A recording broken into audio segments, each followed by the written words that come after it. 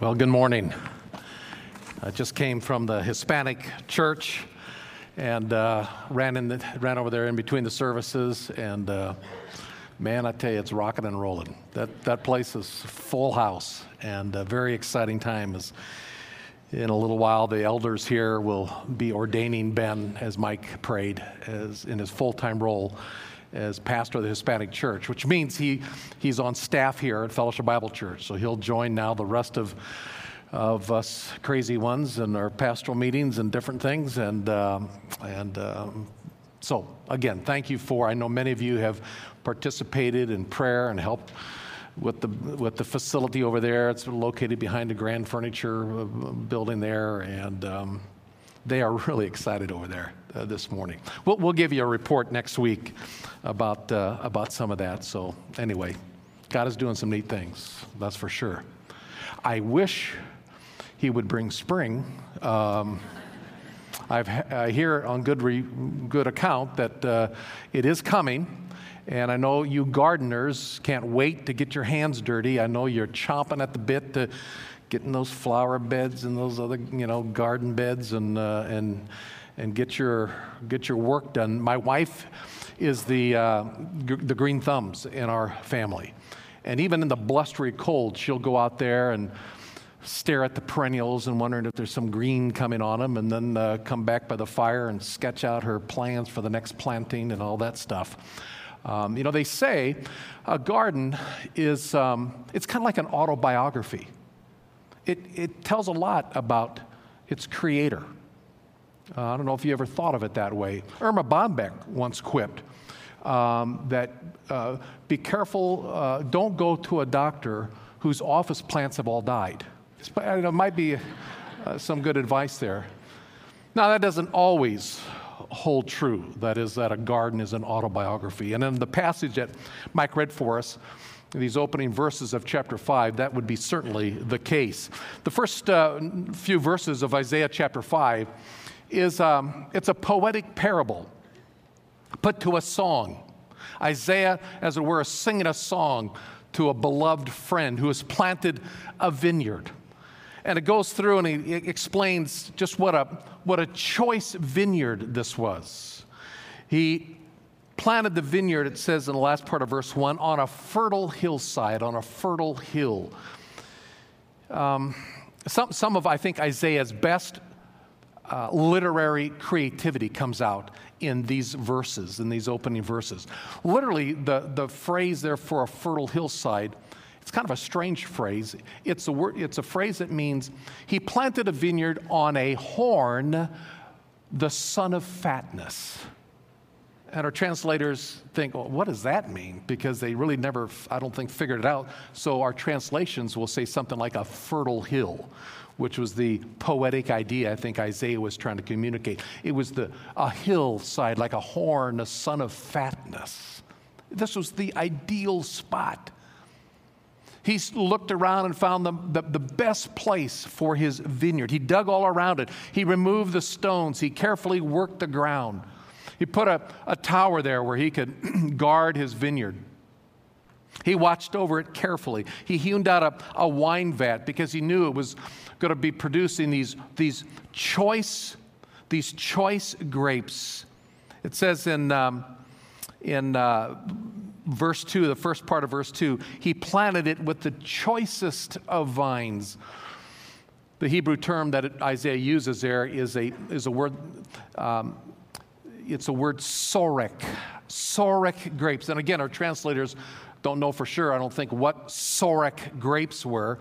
Maybe back in that culture 2,800 years ago, it was a particular hybrid or a particular type of vine, a noted vine that produced the best grapes in that particular region. And so our translations put the choicest vines.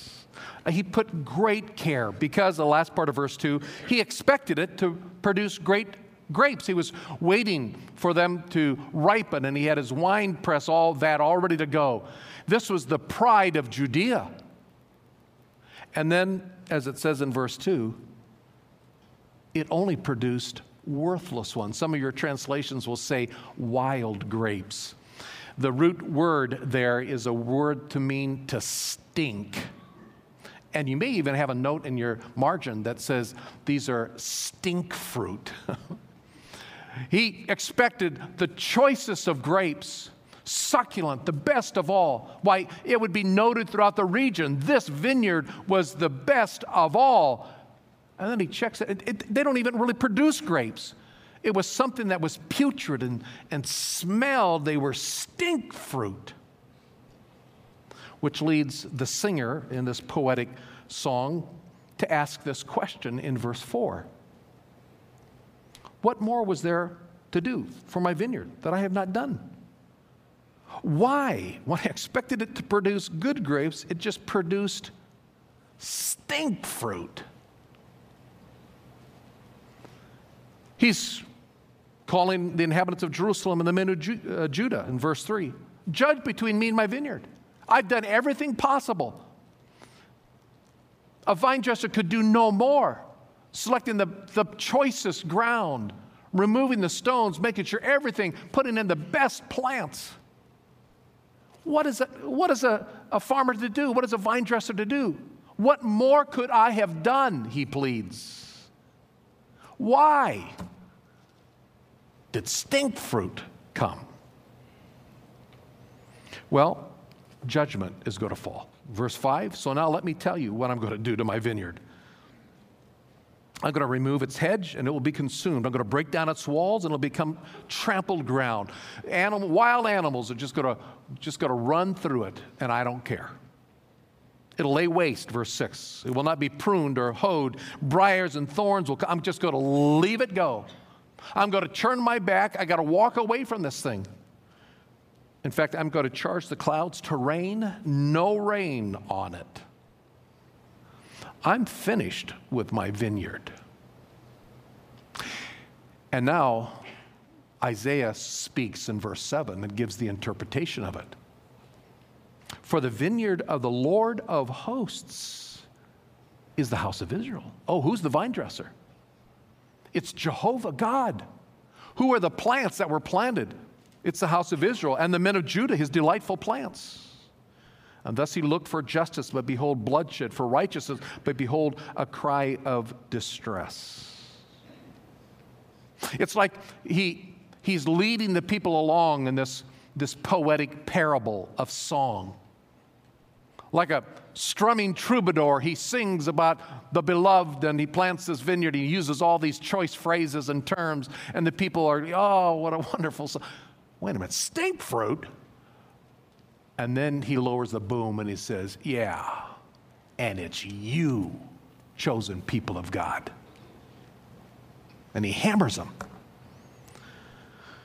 Last part of verse 7 is also interesting. That Isaiah, again, his literary creativity doesn't come out in our translations, but it says the last part of verse 7 that God looked for justice. I've planted these vines, and he looked for good fruit. I looked for justice. It's the word mishpat. And all I got was mispach. It's a play on words. I looked for mishpat, and behold, miskat. I looked for tzedakah, righteousness, and behold, sanaka, a cry of distress. It's to draw attention, as Isaiah writes this, to Judah, to God's chosen people. Something is desperately wrong. The Lord God has made a very solid case for coming discipline, for coming destruction. He has showered them with his grace. There's nothing more that he could ever do that he's not already done. Century after century, he has poured out his favor upon these special people. And time again, they've turned their back. Judgment was going to come because all they have yielded is stink fruit. And starting in verse 8, he gives a list of what that stink fruit, what that rotten fruit consists of. It's a major portion of chapter 5, verses 8 through 23. And it's a series of woes, 6 woes. And they're written, again, for instructional purposes to bring out the emphasis of the passage. It's written in what's called a chiasm, a chiastic structure, which means he's going to mention 3 woes, and then he's going to backtrack and repeat them. So it's like A, B, C, and then C, B, A. It looks like this. Social injustice. It's a stink fruit. Then B, hedonistic carousing, which leads to C, spiritual deception, insensitivity. And then he backtracks and repeats it. Spiritual deception, hedonistic carousing, social injustice. Let's look at verse 8. Woe to those who add house to house and join field to field until there is no more room, so that they have to live alone in the midst of the land. In my ears, the Lord of hosts has sworn, surely many houses shall become desolate, even great and fine ones without occupants. He starts with the woe, with the stink fruit of social injustice. Here are the wealthy people who have gobbled up land, who have pushed out the poor. Now they're living on all the wealth of this land to the detriment of their own people. In their pride, in their hubris, they've elevated themselves. Social injustice. And so a little judgment is interspersed. Verse 9, in my ears, I heard the Lord say. It's like God came down and whispered, I'm going to leave them desolate. There will be no houses or people living in them. For 10 acres, verse 10, of a vineyard will yield only 1 bath of wine. A bath would be, it's a measurement of, roughly 8 to 10 gallons. I'm going to plant 10 acres, but get a pittance in return. I'm going to plant a homer of seed, and it's only going to yield 1/10 an ephah of harvest. In other words, unproductivity, desolate the land will be. That's judgment of God. Here's the second woe. Woe to those who rise early in the morning, that they may pursue strong drink, who stay up late in the evening, that wine may inflame them. Their banquets are accompanied by lyre and harp and tambourine and flute and by wine, but they don't pay attention to the Lord. We move from social injustice to hedonistic carousing. They're drunkards. They wake up, pursue their own hedonistic pleasures. They stay up late. They're a bunch of partiers, revelers, living a debauched life. Judgment is going to come. So he inserts, starting in verse 13, some more judgment. Therefore, my people go into exile for their lack of knowledge, and their honorable men are famished. Their multitude is parched with thirst. Therefore, Sheol has enlarged its throat and opened its mouth without measure, and Jerusalem's splendor, her multitude, her din of revelry, and the jubilant within her descend into it. Again, such creativity as Isaiah writes this. Oh, here are the people of God. They're enjoying their festivities and their banquets and their gluttonous debauchery. They're drinking themselves, they're opening their mouths, and they're just guzzling and drinking to fatness.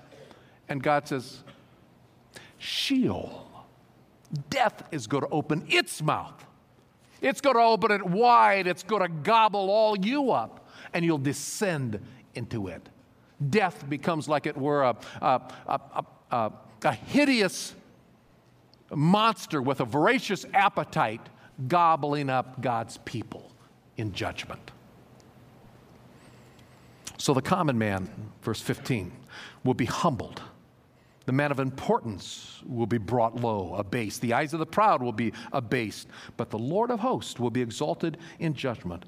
And the holy God will show himself holy in righteousness. And then the lambs will graze as in their pasture. The strangers will eat in the waste places of the wealthy. In other words, where are the people? They've been taken away into judgment. All that's left are the picturesque pastures with sheep grazing and no one to attend to them. Judgment was coming. The people were going to be destroyed. Then he repeats it. We got social injustice and hedonistic carousing. You got spiritual deception. If you go back to verse 12b, he says, but they do not pay attention to the deeds of the Lord, nor do they consider the work of his hands. Verse 20, woe to those who call evil good and good evil, who substitute darkness for light and light for darkness, who substitute bitter for sweet and sweet for bitter. Woe to those whose eyes, who are wise in their own eyes and clever in their own sight. Spiritual deception. Spiritual insensitivity. They call good evil. They call evil good. There's no moral compass to them. They don't know what they're doing. They don't know where to turn other than to themselves.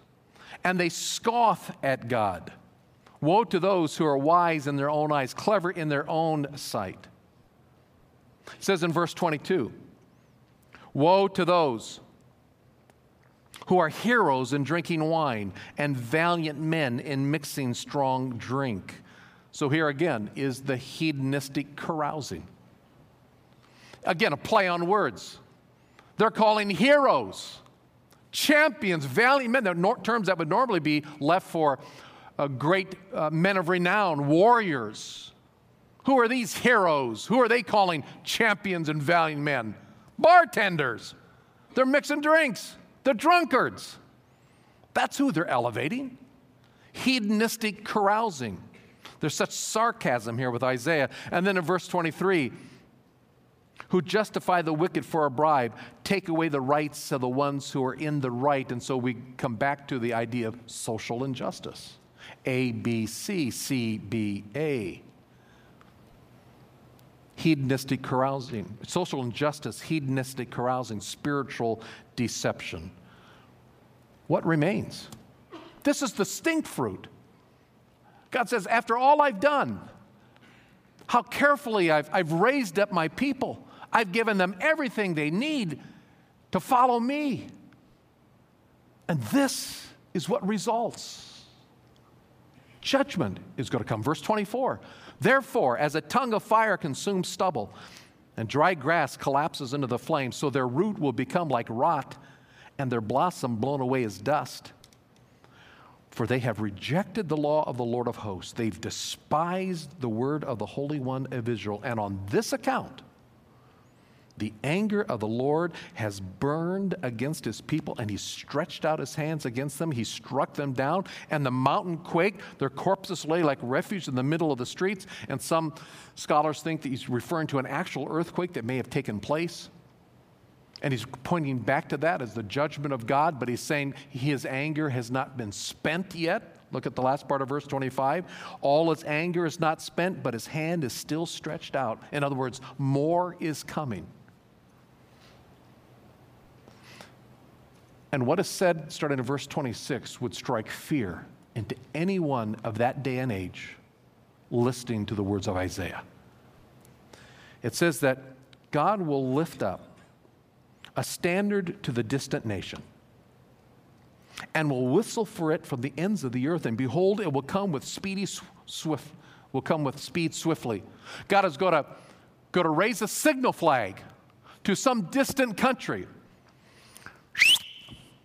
It's time. And he's going to sick them on his people, the Jewish people. It says this advancing army that comes with speed, it's the Assyrians, probably.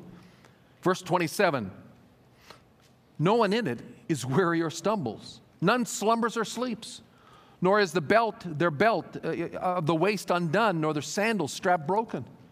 Its arrows are sharp, and all its bows are bent. The hoofs of its horses seem like flint, and its chariot wheels like whirlwinds. They're coming, they're coming, they're coming.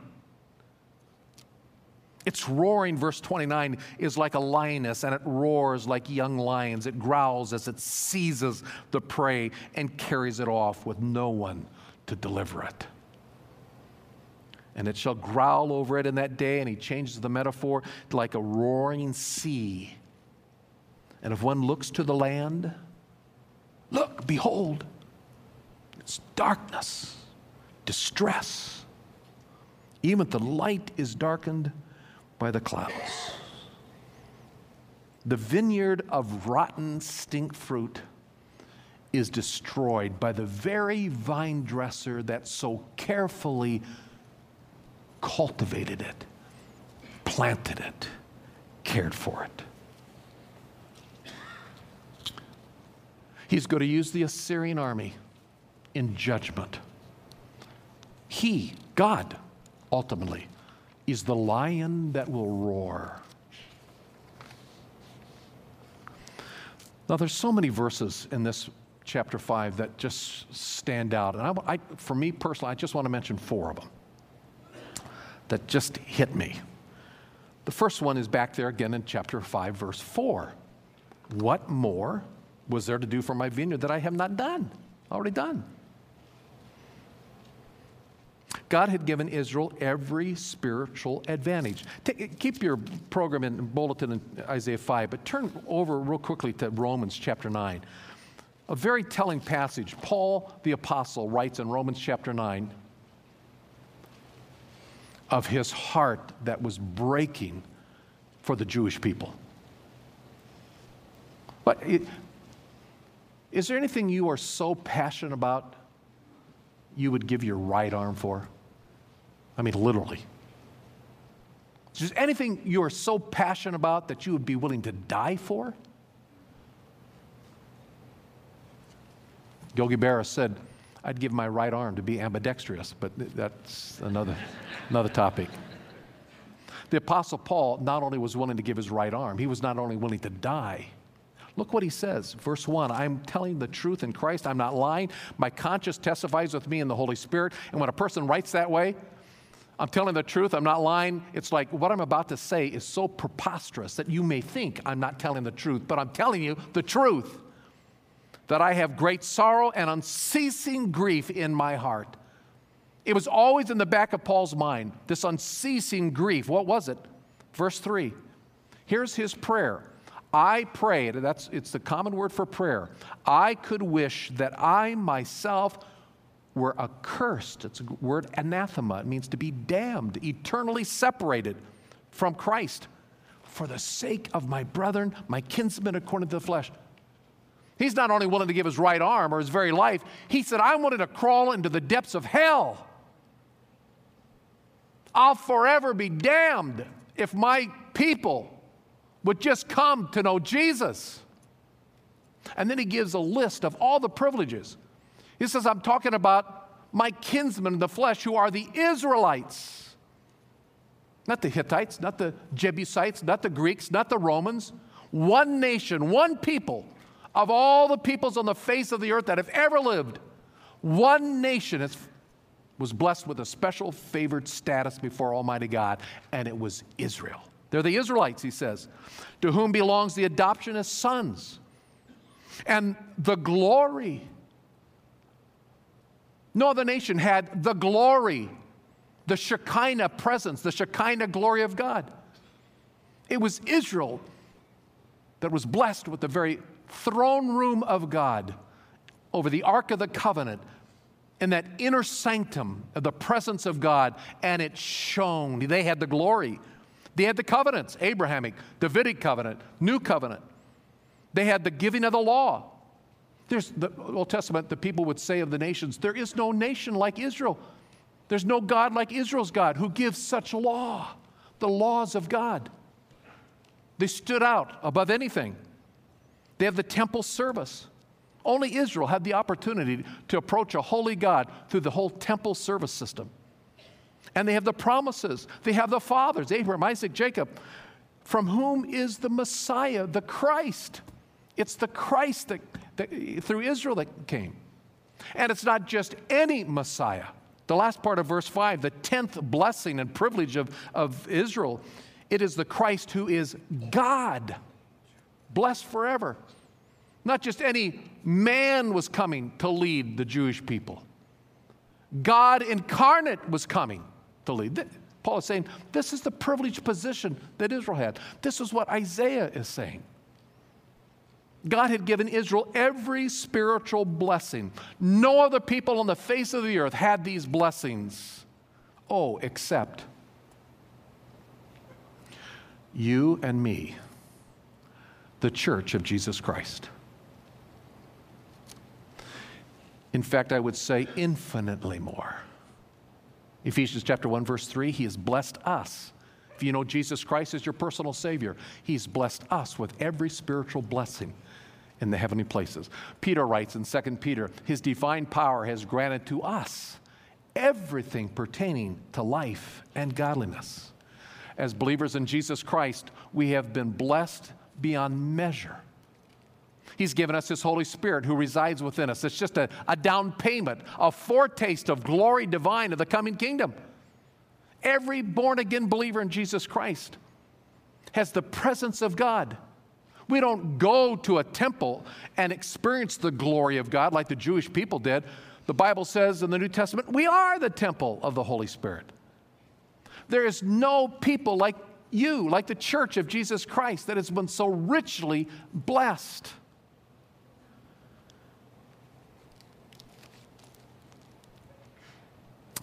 But why then is there so oftentimes stink fruit that shows up in our life? And God, true to his character, will discipline his people today, as Hebrews reminds us. We had earthly fathers to discipline us, and we respected them. Shall we not much rather be subject to the Father's spirits and live? For they disciplined us for a short time, it seemed best to them, but he disciplines us for our good, so that we share in his holiness. All discipline for the moment seems not to be joyful, but sorrowful, yet to those who have been trained by it, afterwards it yields the peaceful fruit of righteousness.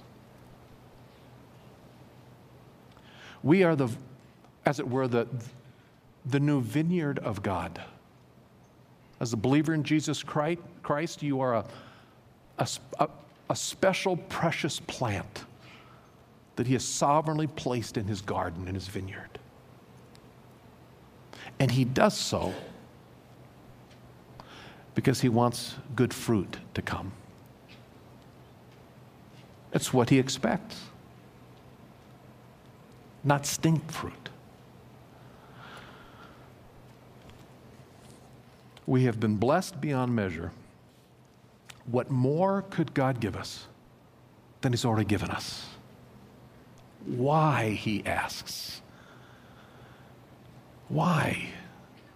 Why does Mark Carey do some of this stupid, and they're not stupid, they're sinful? Why?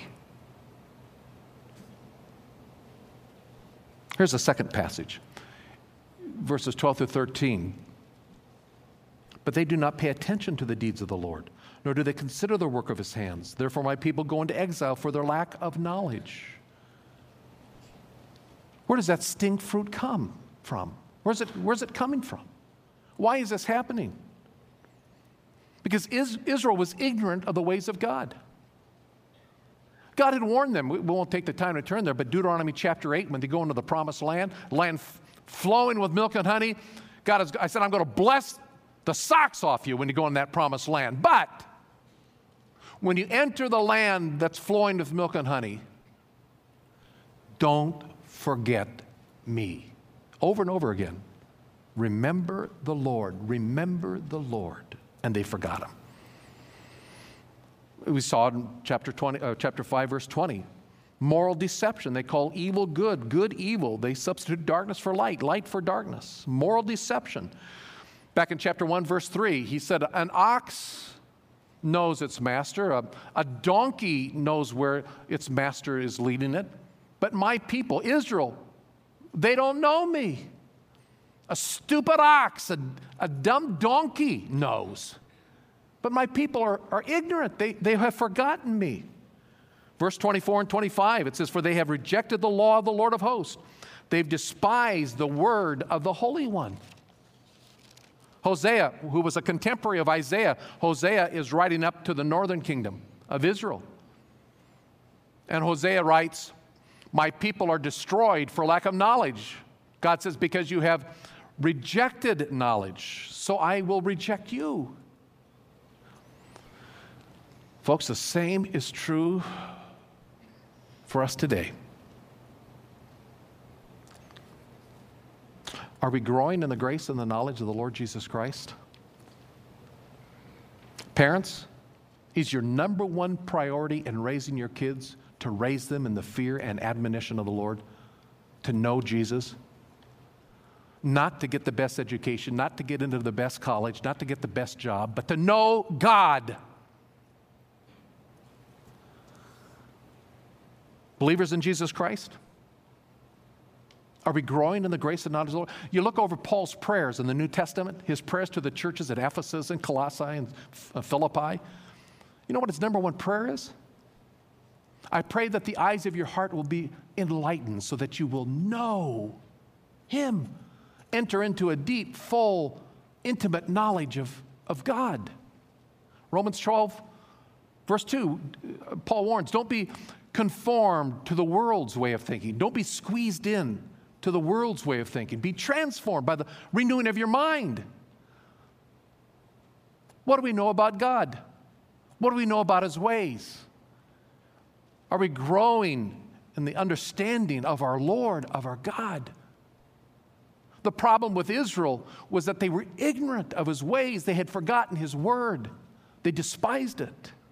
It's so easy today to be squeezed into the world's way of thinking. We're bombarded with all the social medias of the day. And subtly, like the frog in the kettle, as it boils, we get caught up in a worldview that is so contrary, so that even born-again Christians today who are going to heaven, I won't doubt that, born-again Christians today are living such ignorant lives that they will actually celebrate gay marriage. Born-again Christians today who actually will elevate a woman's right to choose as a higher good than the life of an unborn baby. Born-again Christians today who will embrace a mindset that says, God must want me to be with this other person, so I'm going to divorce my spouse because this, if loving her is right, it can't be bad. I've heard it. I've seen it. Born-again Christians who actually think that a little well-placed anger now and then can accomplish the righteousness of God. You guilty of that? I raise my hand. Ignorance.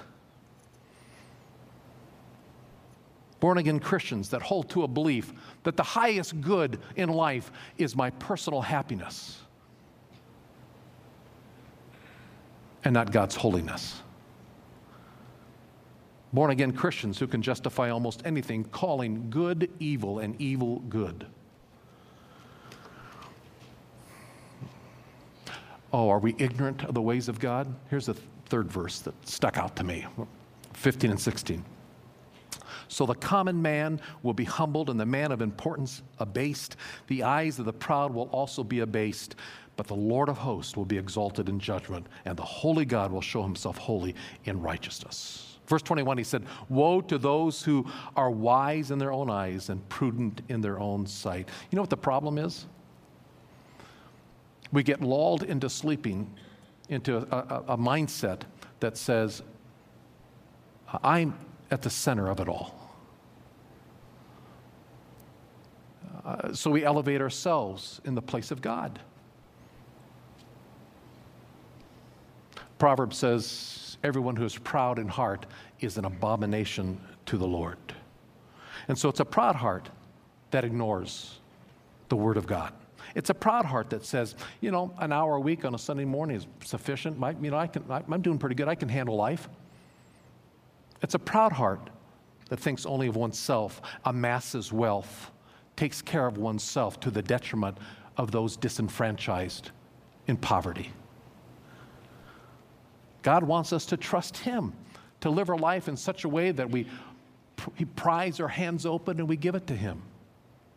He asks us to humble ourselves, to admit to Him, I can't live this life, God. I need you. I need you every hour. Every hour I need you. Martha Snell Nicholson wrote it this way: one by one, God took them from me, all the things I valued most, till I was empty-handed, every glittering toy was lost.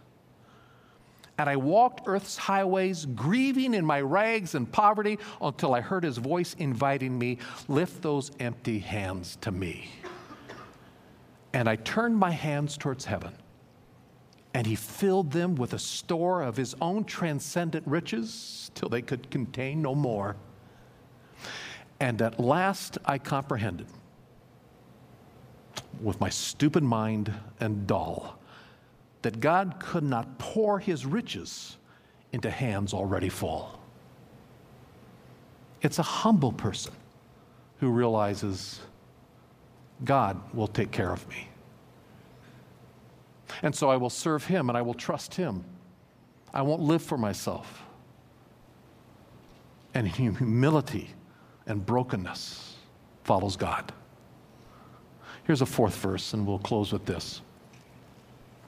In verse 26, it just struck me, the power of this verse when He said, He will also lift up a standard to the distant nations and will whistle for it from the ends of the earth, and behold, it will come with speed swiftly. Let's make no mistake this morning. God is the sovereign Lord of the universe. God is the sovereign Lord of the nations. And He whistles. And one leader is brought down, and another leader is raised up. Oh, don't think for one moment that Donald Trump is in charge, or Putin, or any other one of the world's leaders.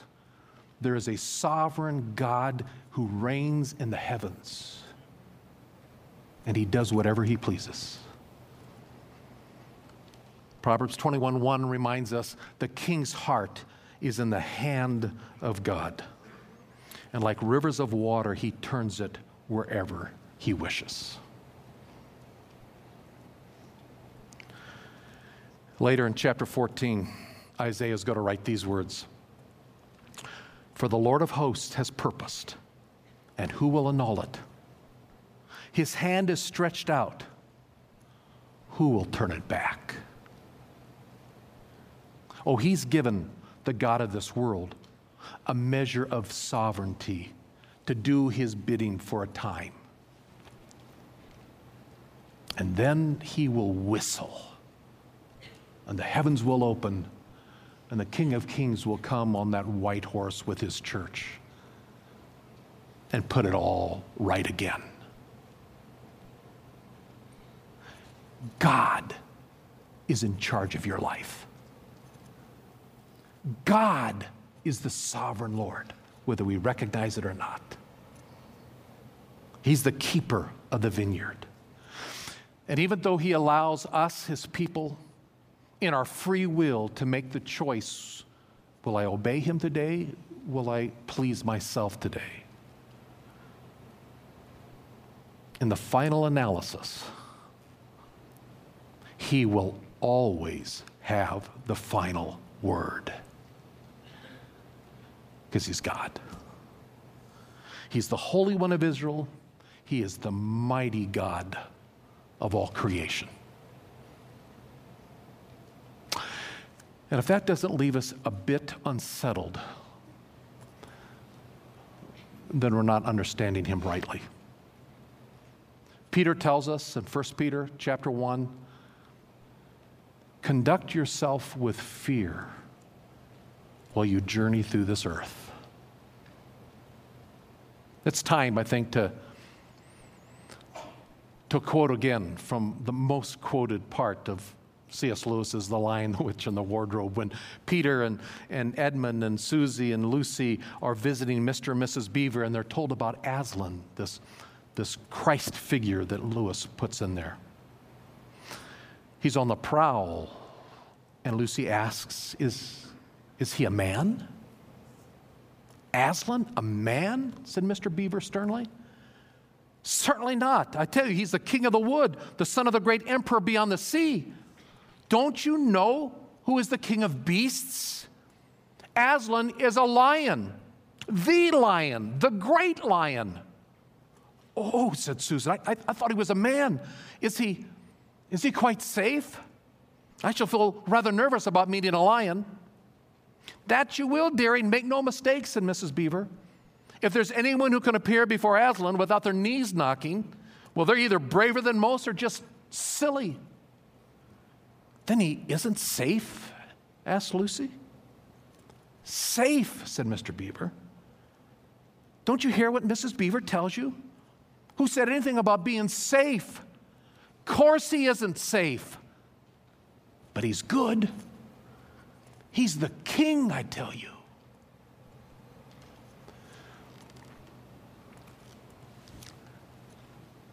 There is nothing safe about Almighty God. The writer of the book of Hebrews tells us in Hebrews chapter 10, verse 31, it is a terrifying thing to fall into the hands of a living God.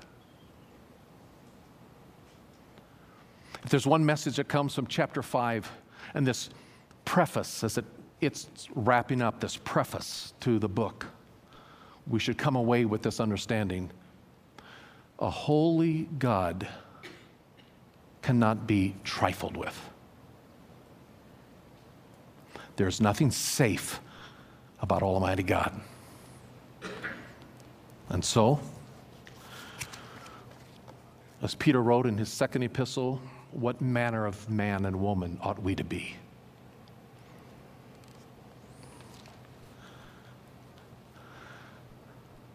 You may be born again, heading to heaven, bought with the precious blood of Jesus Christ. And today, as you sit there, you have been living for yourself. And the vine dresser is asking, what more? What more could I have done? I've given you everything you need for life and godliness. I've given you my Holy Spirit. You're a child of the King. You've been blessed with every spiritual blessing in the heavenlies. Why the stink fruit? Someone here today may need to do some business with God. Yeah, that's called getting right with God. Because a holy God is not to be trifled with. As even Isaiah, the great prophet, will find out, as we see next week in chapter 6. Let's pray. Our Father, I pray that your Spirit would expose within each one of us that way that may seem right unto us, but it's a way of destruction. A way that maybe we've been deceived, an attitude, an action, a way of living, a compromise, some area in our life that, Father, needs to come under your sovereign lordship. That we would pray in the depths of our being, have thine own way, Lord, have thine own way. For you're the potter, and I'm just a piece of clay. I pray, Father, that if there's anyone here today that you're speaking to right now, through the convicting work of your Holy Spirit, that they will either seek out a Christian friend, an elder, a pastor, somebody that they will come and deal with the issues of their life. Because, Father, you are the sovereign Lord, and there's no one other. Holy, holy, holy is the Lord God Almighty. It's in your name we pray. Amen.